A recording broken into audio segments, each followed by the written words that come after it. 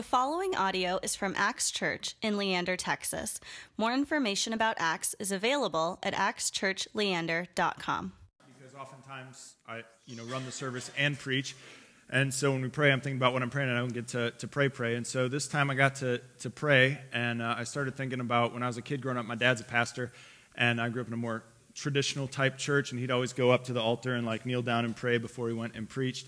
And I always wondered what he was praying. And so I asked him as a kid, I said, Dad, what do you pray when you do that? And he goes, Gabe, this is it. I just say, Dear Lord, don't let me make you look stupid.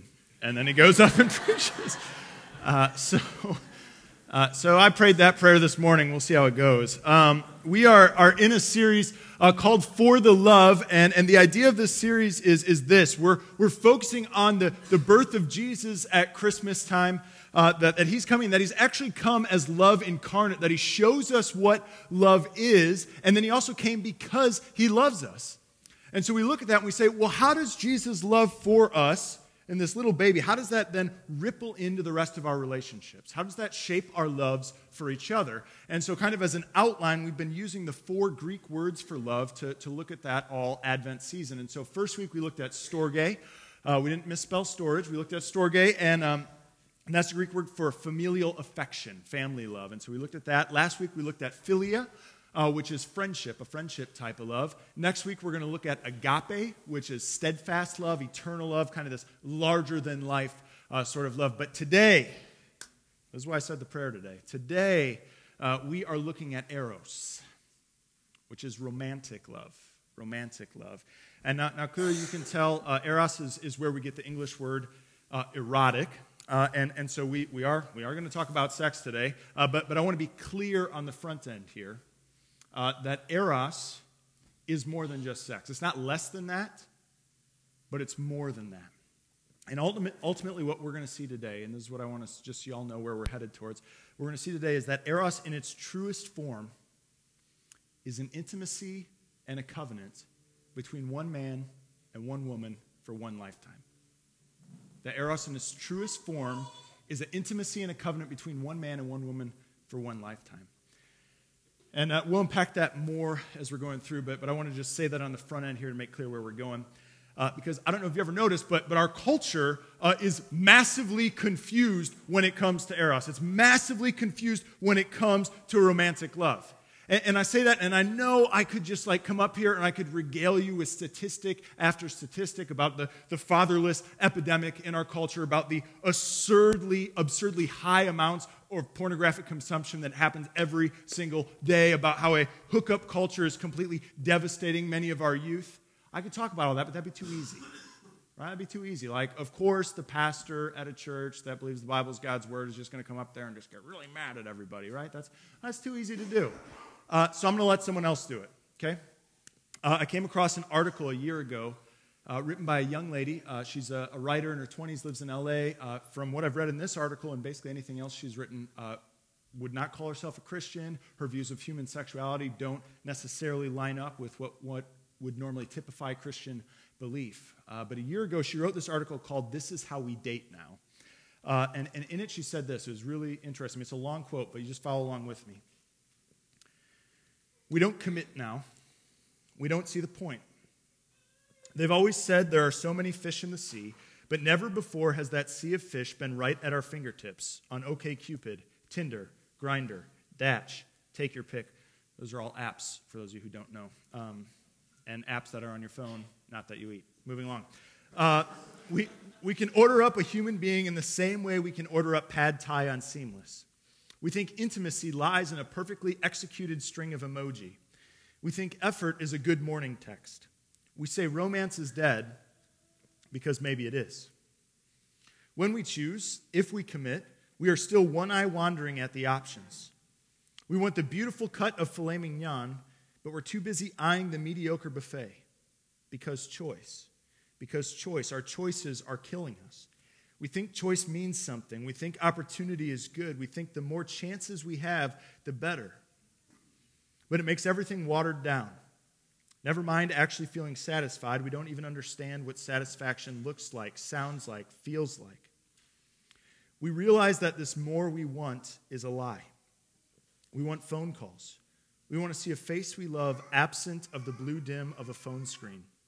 We want slowness. We want simplicity. We may not know yet that we want this, but we do. We want connection, true connection. We want a love that builds, not a love that gets discarded for the next hit. We want to come home to people. This is what we want, even if we don't know it yet. All right, so here we have a young lady, right in her 20s, would not say that she has a Christian worldview, but what does she say in this quote? She says, hey, there's something wrong about the way our culture is handling sexuality. There's something wrong about how we're working through eros and romantic relationships. Something's not right. And guess what? She's right. But guess what else? We are far from the first culture to be confused when it comes to eros. In our text for today, St. Paul is writing to this church in a city called Corinth, which was part of the Roman Empire, and this is first century Roman Empire, and their views on eros, on human sexuality, were just crazy. In that day, men had all the power when it came to sexual relationships. And so what would happen is a Roman man and a Roman woman would get married, but it'd be purely for sort of social status, to move you up the ladder, to marry someone with good stock, to give you legitimate heirs. And that was it. And then the wife was expected to stay faithful to her husband because that's how he knew that the kids were his. But a husband wasn't expected to stay faithful to his wife. And so he'd go out and he'd get a mistress, someone who was his intellectual equal, who could go, have fun with, sleep with, just like that was it. And then if he was an especially wealthy Roman man and had slaves, he'd take some of his female slaves and select them to be concubines. And they'd just sort of satisfy any carnal urges he had day in and day out. That's how it works. That was a cultural norm then. Pretty messed up, right? Yes? Right? We don't agree with that, right? But it's into that context that St. Paul in our text today, he writes about how Christianity works. And I point that out to you to say this. As radical as St. Paul's words to us today are going to seem, they were just as radical, if not more so, in the original culture he wrote to. And so here's what we're going to see him say in our text for today. 3 things. First of all, eros is not God. Eros is not gross. It's a gift. Eros, romantic love, sexuality is not God. It's not gross. It's a gift. Okay, so let's get into our text. Eros is not God, but before we actually get into what we read earlier, I'm going to give us a little context because that actually helps shape for us. So we're going to look at 1 Corinthians 6:13. If you still have your Bible open, you can look at that with me. Otherwise, we'll have it up here. But 1 Corinthians 6:13 says this. Food is meant for the stomach, and the stomach for food, and God will destroy both, one and the other. The body is not meant for sexual morality, but for the Lord, and the Lord for the body. All right, so it says here, food is meant for the stomach, and the stomach for food. Now, what does that mean? Well, what Paul's doing is he's actually quoting a popular saying at that time in regards to human sexuality. And this is how it worked. So back in the day, the Roman Empire was greatly influenced by Greek philosophy. And the line of thinking in Greek philosophy, just really simply put, went like this. The physical, the material, is bad. It's not good. It doesn't really matter. What really matters is the inner, the spiritual, your soul. And so they'd say, hey, what you do with your body doesn't really matter. Do whatever you want with it. All that matters is that you keep your soul clean, that you keep your soul pure. It doesn't matter what you do with your body. Go ahead, do whatever you want. So that's the idea. So sexuality then is treated as an appetite, right? Food is meant for the stomach, stomach for food. Hungry? Eat something. You want to have sex? Have sex with someone. It doesn't matter. It's just your body. Who cares about your body? But then what does Paul say? He says, the body is not meant for sexual morality, but for the Lord. Now think about how revolutionary that is. Paul says, no, actually, how you use your body matters a lot. Why? Because as a Christian, your body is no longer your own. All of who you are is now joined to the Lord. You're united to Him, and so what you do with your body matters tremendously. And what that means for us then is that you use your body in a way that honors the Lord. And so culture doesn't determine how you use your body. And your instincts and impulses and the way you feel doesn't dictate how you use your body, because eros is not God. It can't dictate how you use your body. God is God, and he's the one that gets the call on that. And he says our bodies are not meant for sexual morality. The reality is, all too often, we let Eros play God. We let it tell us how to use our bodies. We let it play God. And we do this in a couple ways. First, there's the obvious, right? The obvious right here, where it says the body's not meant for sexual morality, right? So that's plain and simple. Sexual morality in the Bible, what does that mean? It's really simple. It's any sexual activity outside the covenant bonds of marriage. Like, that's it. Any sexual activity outside the covenant bonds of marriage. The Greek word for it is porneia. So you can guess what that's the root word for in English. And it seems simple enough, right? Like, God's word is clear. Body's not meant for sexual morality. No sexual activity outside of marriage. But statistically, even within Christian circles, we know that this is we're kind of past this. Well, we're actually past it, but we think we are. And so I was just doing some research. 85% of young men, 50% of young women admit to looking at pornography once a month. That in homes where evangelical Christian homes, where kids grew up going to church at least once a week, 50% of them will have sex before they turn 18. In homes where they don't grow up going to church once a week or have never gone to church at all, the number's 68 to 75% of them will have sex before age 18. And I say all that, and some folks get really happy because they did it right. They got it together. They didn't fall into those traps of the world and sexual morality. But listen, there's another way that Eros can function as a god in your life. That isn't necessarily sexual morality, but Eros is still functioning as a god. Here's what I mean. So I turned 30 a couple weeks ago, which means I've been thinking about death a lot lately. And it led me to reread a book I read a while ago called, I didn't read the whole thing, but to look back over a book I read a while ago called The Denial of Death by a Pulitzer Prize-winning author, Ernest Becker. And in it, Becker points out how our romantic partner, even the purest of romantic partners in the world, can function as a god. That Eros can still function as a god. Listen to what he says. Once again, I got another long quote today. But he says this: modern secular people still need to feel like their lives matter in the grand scheme of things. They still need to feel that there is some higher meaning and that they have experienced some kind of great love. One of the first ways that occurred to modern person was what has been called the romantic solution. The self-glorification that we need in our innermost being now, in many cases, we look to get from our love partner. The lover becomes the way to fulfill one's very life. The worth and meaning that you want now comes from the loved one. The romantic option may be ingenious and it may be creative, but it is a lie that must fail.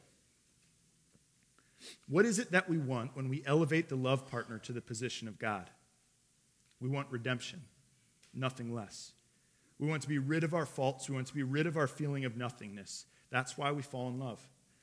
We want to be justified. We want to know that our existence is not in vain. We turn to the love partner for validation. See, this is the more subtle and perhaps more dangerous way that Eros can function as a god in your life. That when you seek fulfillment, when you seek meaning, when you seek identity, justification, redemption, all of that in your spouse, all of that in your love partner, you're placing them in the place of God. And it doesn't work. No human being can satisfy that great of a desire. I said this last week, traditional cultures have a tendency to elevate familial love as the highest of loves. And then I mentioned that modern Western cultures like ours have a tendency to elevate romantic love as the highest of loves. And it's true, this happens. This happens in good Christian families. And so what happens then? We get crazy mad when our spouses aren't perfect. And we're devastated and we're crushed when romance doesn't deliver the meaning that it was promised to, when it's not just this constant journey of bliss. And when love is hard, we assume something is wrong. And the reality is something is wrong. We've elevated Eros to the position of God. And it doesn't work there. It's not God. And I say this, and someone says, dude, right on, Pastor, you get it. So you know what? This sex, eros, romance, this is all messiness. Let's just pretend it's not really there. Let's just get rid of it. Let's just avoid it altogether. Can't do that. Eros is not God, but eros is not gross. Look with me at our text, verses 1 to 3. Now, concerning the matters about which you wrote, it is good for a man not to have sexual relations with a woman. But because of the temptation to sexual immorality, each man should have his own wife, and each woman her own husband. The husband should give to his wife her conjugal rights, and likewise the wife to her husband. Hey, real quick, just a quick poll. When Pastor Barrett read our text for today, how many of you who maybe grew up in church your whole life never heard that text before in your entire life? No one? Well, hey, there we go. All right, we got one participant. I guess the rest of you guys know your Bible, or you're a bunch of liars, so we'll see. I won't tell you which one I think it is. So, at any rate, so check this out. All right, so these Christians in Corinth, they say, oh my goodness, we look at sexuality in our culture, and it's a mess. People are getting hurt. It's devastating. This is not good. And they say, you know what? We're just going to get real religious about it. We're going to get real restrictive about it. We're just going to walk away and say, you know what? Sex is just gross. It's dirty. We're not going to have anything to do with it. It may be necessary, for procreation to further along. So we'll do it, but that's it. Like, just to have to do that. But otherwise, it says, it's not good for man to touch woman. So they ask Paul this. They say, is that how it should be? And Paul writes back to them. And what does he say here? He says, no. He says, you're overcorrecting. He says, if you're married, you should be having sex because sex isn't gross. Now, this sort of overly conservative view is maybe not as common today as it has been in cultures past, but there is a tendency in religious circles amongst conservative people to think this way. To think, well, hey, we got to do it to make babies, but let's not enjoy it. Let's not talk about it. Let's not celebrate it. Let's just be weird about it. Let's just keep it real hush-hush, tuck it away in the corner. We just don't want to do it. Let's not do it more than necessary. That's absurd. Look at what the Bible says. And listen, no one here may actively be thinking that, but if I studied a lot for this message, and if my studies showed me anything, it's this. People who aren't married should be having a lot less sex, but people who are married should be having a lot more. That's what it showed me. I mean, look at this text, right? God is pro-sex. He invented it. It's his idea. It's not gross. It's a gift. It's a gift he's given us. It's a gift he's given you to be enjoyed in marriage. Look with me at verse 4. For the wife does not have authority over her own body, but the husband does. Likewise, the husband does not have authority over his own body, but the wife does. So I read this text. Can you go to the next one for me there, Tyler? Did you fall asleep, bro? All right. At any rate, so I read this text to our staff at our staff meeting on Sunday, and I read just the first sentence, and Sandy, our business administrator, her eyes rolled so big you could see it a mile away. But then I read the second one, and she's like, "Oh, I feel a lot better, right? I feel a lot better." And as well she should, right? Because if you look at this verse, it's amazing. I mean, it's radically countercultural, both then and now. But it's amazing that the wife's body doesn't belong to her, but belongs to her husband, that the husband's body doesn't belong to him, but belongs to his wife. And see, this is consistent with the image of marriage that we see throughout Scripture. That the picture we're supposed to have of marriage is that a husband gives of himself for the sake of his wife, and that a wife gives of herself for the sake of her husband. And see, here's why this is so countercultural. Our culture primarily views eros, romantic love, sexual love, as an act of self-expression, as an act of self-gratification. And so we then treat relationships with others as consumer relationships, where we're always asking, what's in it for me? What can I get from this? But see, God's word says, no. Marriage doesn't work that way. True eros doesn't work that way. It's not about what you take from the other. It's about what you can give to the other. It's a gift. And that's why this whole message I've been hitting that the biblical prescription for eros is that the parameters for sex happen within the covenant relationship of marriage. And I think I oftentimes surprise people when I say that. Like, I'll be out at the bar or coffee shop, and I'll meet some people, and they'll find out I'm a pastor, and we'll talk, and we get into hot-button issues, and they'll be like, oh, well, hey, here's this young guy. He's pretty hip, seems relevant, has those stupid earrings. I bet he's, like, way up to date on sexuality and is totally in line with how things work. And I'm always like, no, man, I'm pretty, like, you got to be married. That's how it works. And what? No way. And here's why, though. Here's why this is so important. As Christians, man, we love God and we love people, which means we value relationships tremendously.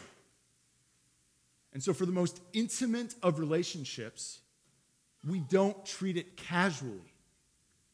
And so we don't believe in complete physical oneness without full life oneness. Intimacy is never to be separated from commitment. You don't give of your body what you're not first willing to give of the rest of your life. It doesn't make sense. And so true eros, true romance is found only within the covenant bonds of marriage. Why is that? Because it's only in a covenant that you can give of yourself, that you can truly do it. See, outside of a covenant, in a covenant, what do?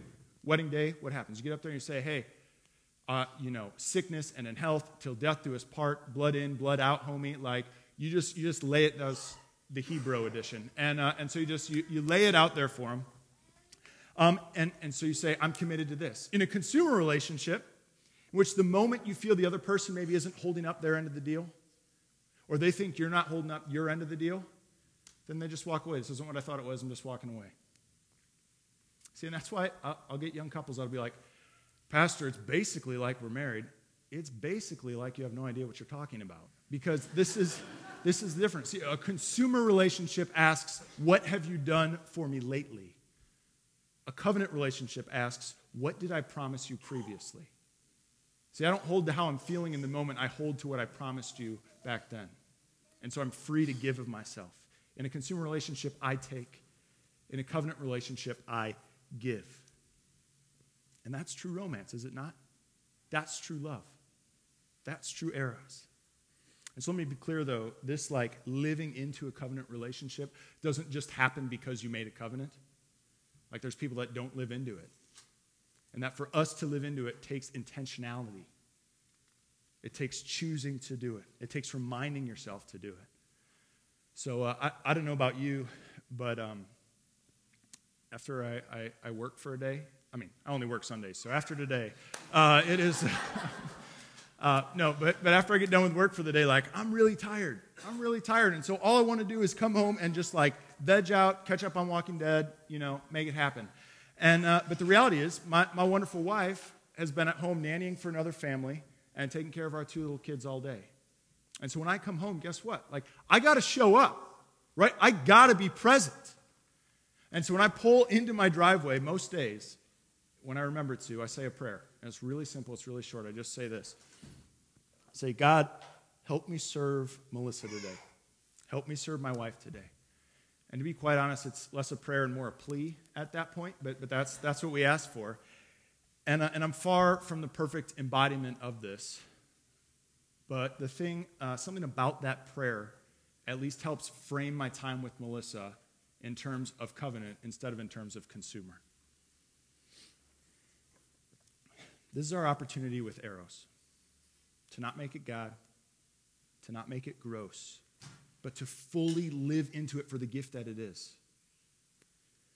A gift in which we can live a life of radical self-donation for the sake of the other.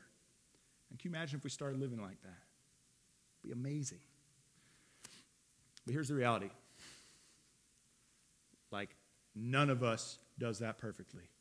None of us can do that perfectly. Like, there's no one sitting here in relationship to this word eros that has an innocent conscience on it. Not a single one.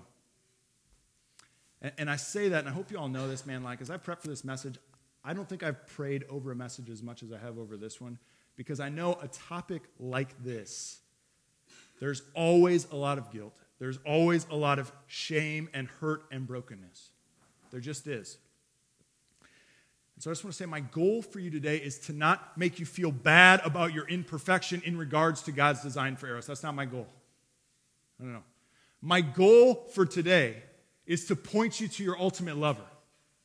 Is to point you to the true lover, to point you to Jesus Christ. And I know I say that and I call him the ultimate lover, and it's like, whoa, weirdo, like, why are you talking like that? Because that's how he talks about it. All throughout the New Testament, Jesus says, I'm the husband, you're the wife, I'm the bridegroom, you're the bride. He says, I'm pursuing you, I'm chasing after you, I want to find you, I want to give my love to you, I want to be united to you. That's how he talks about his relationship to each of you.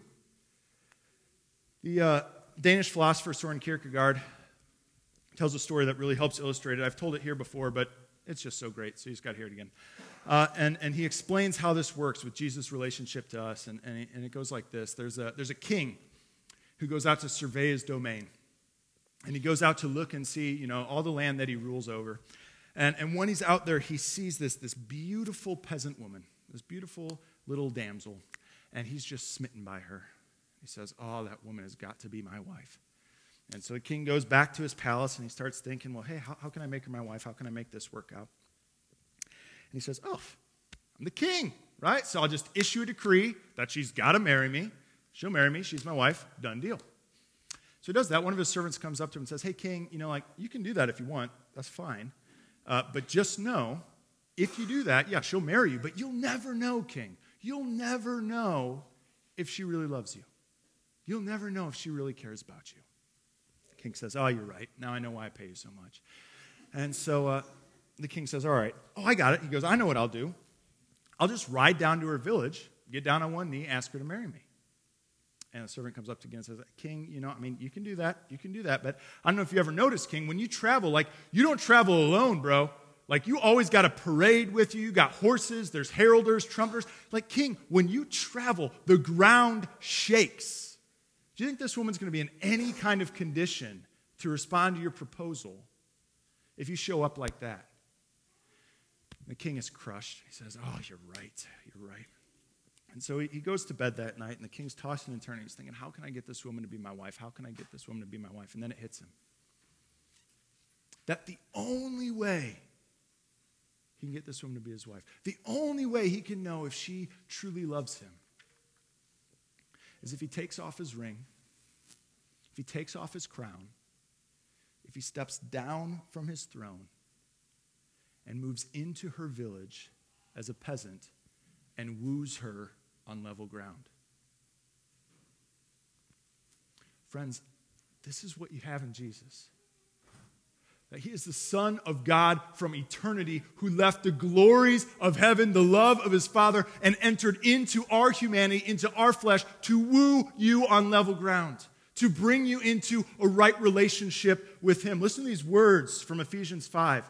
Husbands, love your wives as Christ loved the church and gave himself up for her, that he might sanctify her, having cleansed her by the washing of water with the word, so that he might present the church to himself in splendor, without spot or wrinkle or any such thing, that she might be holy and without blemish. You hear what this text is saying? It's saying, listen, Jesus gave himself up for you. Why? To make you holy, to sanctify you. And how does he do that? He cleanses you by the washing of the water with the word. What's that a reference to? It's a reference to baptism, which is a covenant ceremony where God grabs hold of you and says, hey, I'm never letting go of you. You're my kid no matter what. You may have done this. You may have made this mistake. You may have sinned here and there. Doesn't matter. I'm presenting you without blemish. I'm presenting you holy before God. And how can Jesus do that?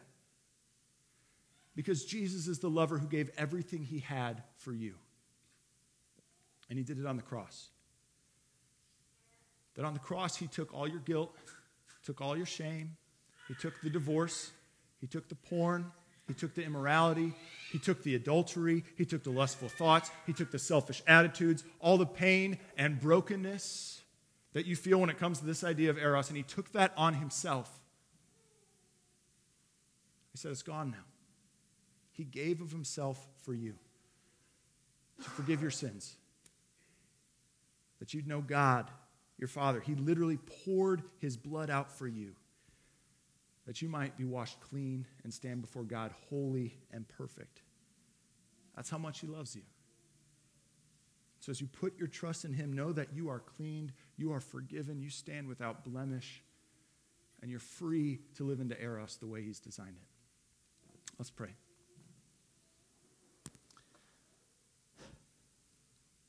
Lord Jesus, thank you for loving us so much. That you would enter into this world, you'd enter into our humanity. You'd identify with us that we might know you, that we might know your love. But that ultimately, Lord, you took all our sin, all our brokenness to the cross. And God, I know I have friends here this morning who have tremendous pain when it comes to a topic like this. They have pain or shame or guilt or whatever it is, Lord. And I just pray that they would hear about your grace, that would ring true for them this day, that's what would stick out. That you're the God who loves them so much that nothing at all separates them from you. That they're fully embraced and fully loved by you. Lord God, be with my friends. Teach us to see you as the ultimate lover. It's in your name that we pray, Jesus. Amen. Thank you for listening to this podcast from Acts Church in Leander, Texas. Feel free to share this message with others and stay connected with us at actschurchleander.com.